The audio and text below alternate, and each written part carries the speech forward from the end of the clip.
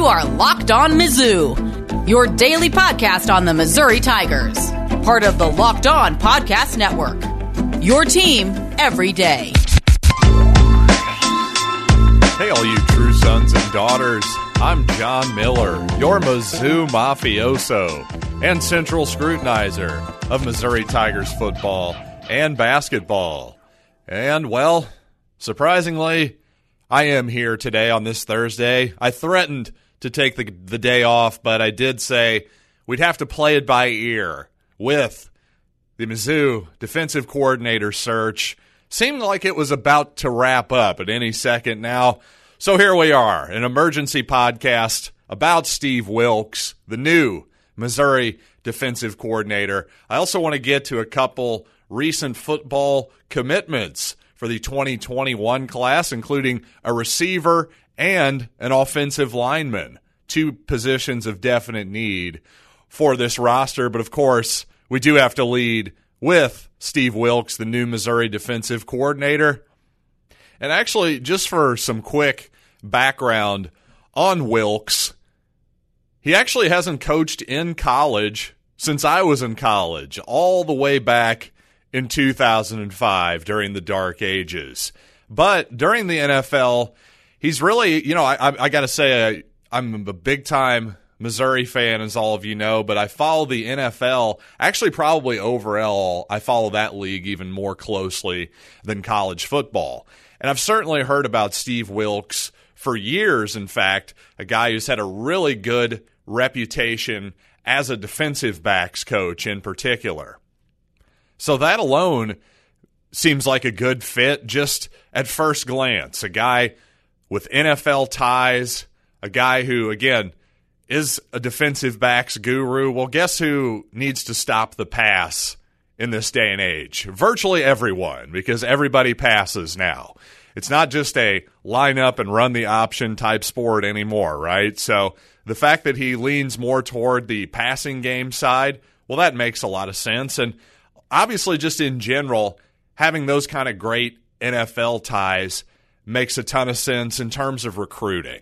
And I will say that was actually my first trait that I wanted in a defensive coordinator, was somebody that could recruit and keep this recruiting momentum hopefully going for the Tigers. And while at first glance, again, you start diving into Steve Wilks, his history in the NFL, and if you just look at his head coaching tenure, he spent 1 year as the head coach of the Arizona Cardinals in 2018. This was the pre-Kyler Murray season. And, well, obviously it didn't go very well. 3-13 were the Cardinals that year, had the worst record in the league. Their new quarterback, Josh Rosen, it just didn't work, frankly, for Rosen. And the Cardinals were terrible. And at the end of that season, obviously, the Cardinals decided, you know what? We don't have our quarterback. We think we want to take Kyler Murray, number 1 overall. And they thought Cliff Kingsbury would be a good fit with Kyler Murray. They wanted to move away from a defensive-minded coach to more of an offensive-minded coach.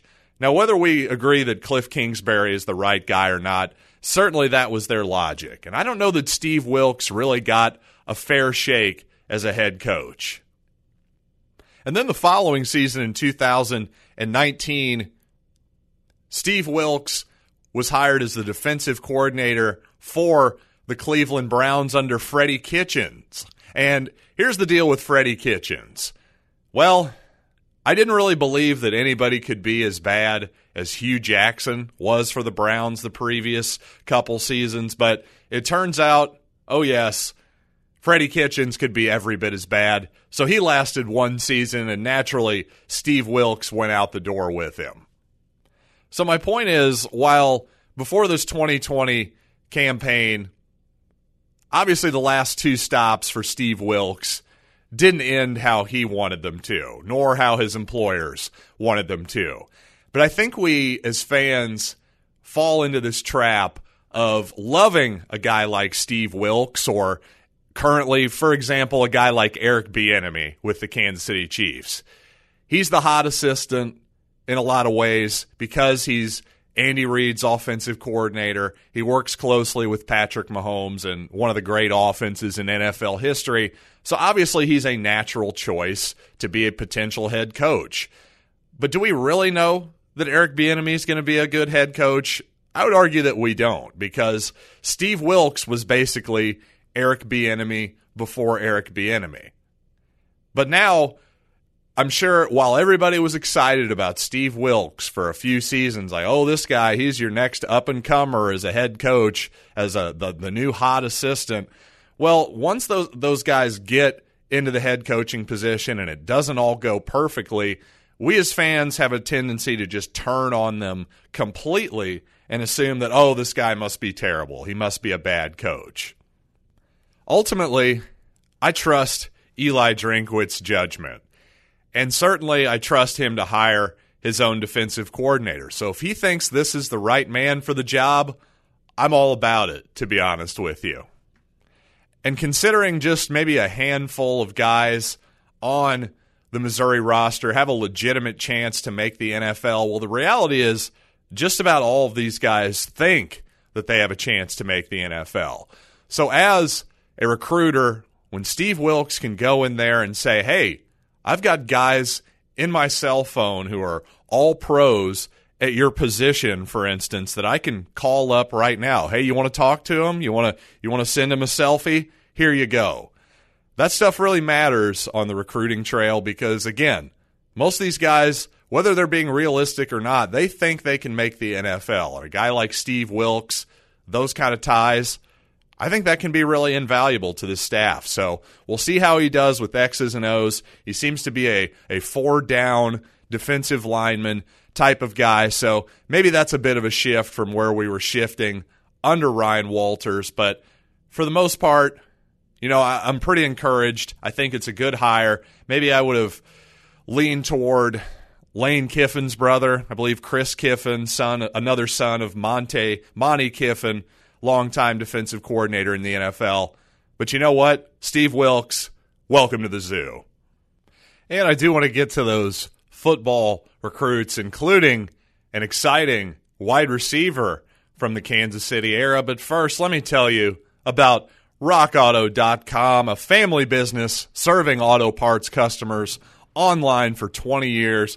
Go to RockAuto.com to shop for auto and body parts from hundreds of manufacturers. And considering all the makes and models of cars out these days, it sure is a lot easier to just go to RockAuto.com, use their easy-to-search and navigate catalog of all the parts you could possibly need. So go to RockAuto.com right now, write Locked On in their How Did You Hear About Us box so they know we sent you. Amazing selection, reliably low prices, all the parts your car will ever need. RockAuto.com. And 2020 is mercifully over. It's time for a fresh start and a few more wins. If you're betting this year and want more wins, listen to Locked On Bets with your boy Q and Lee Sterling of Paramount Sports. They're picking college basketball, NFL, NBA, and hockey all winter long. Subscribe to Locked On Bets wherever you get your podcasts. And I'll just say I'm happy that I was able to read between the lines just a tiny bit this past week when it was announced that Missouri defensive line coach Brick Haley was essentially let go. He would not be returning to the team. I'm assuming Brick was let go. I got to assume that since he doesn't have another job immediately lined up, it seems like this was we're not going to be bringing you back kind of situation from Eli.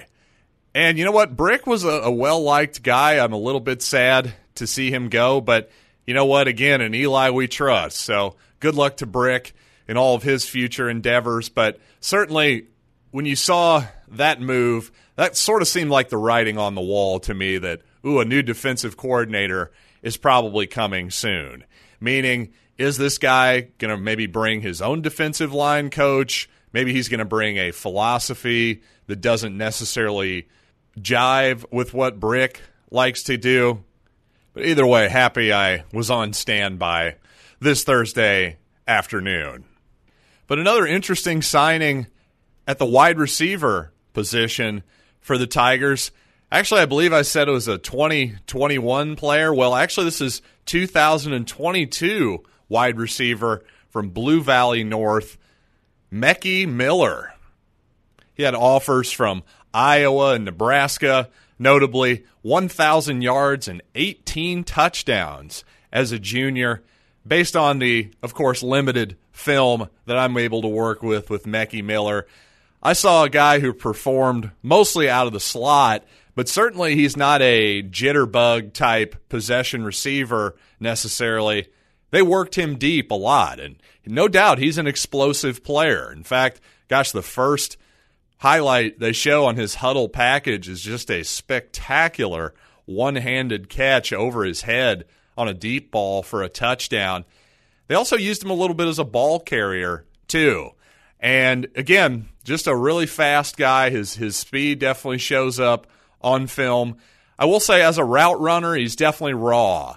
And his routes, I didn't see a lot of crispness to those routes in particular. But you know what? He's a high school kid. What do you expect? Of course he's a little bit raw. Of course he needs to be polished a little bit at the college level. So nothing to sound any alarms about there, just a observation. And I will say, one thing I noticed too, just on one play, I thought Miller, during the middle of this highlight package, he did a nice job actually on a scramble drill of he initially came open, but his quarterback was under pressure. He couldn't find him. But Miller did a nice job of working to the middle of the field and finding an open space for his quarterback to find him. So good backyard football there. And honestly, that's one of those things, unfortunately, because of the nature of high school football, when you've got these really good teams often, their protection is so good, you don't ever see a scramble drill, quite honestly. But when you think about it, the scramble drill is actually the most run play in all of football. Now, nobody in the huddle calls the play, hey, we're doing the scramble drill. But gosh, in the NFL and college football, it seems like every 1 out of every 4 or 5 plays turns into a scramble drill. So that's really an important skill that just doesn't really show up a lot on high school tape. So another challenge to recruiting for all of us and podcasters who like to be amateur analysts. And I do have to bring up another guy that's been recruited for Missouri coming up in the coming seasons on the all-important offensive line. But first, you know what? Let's talk betting.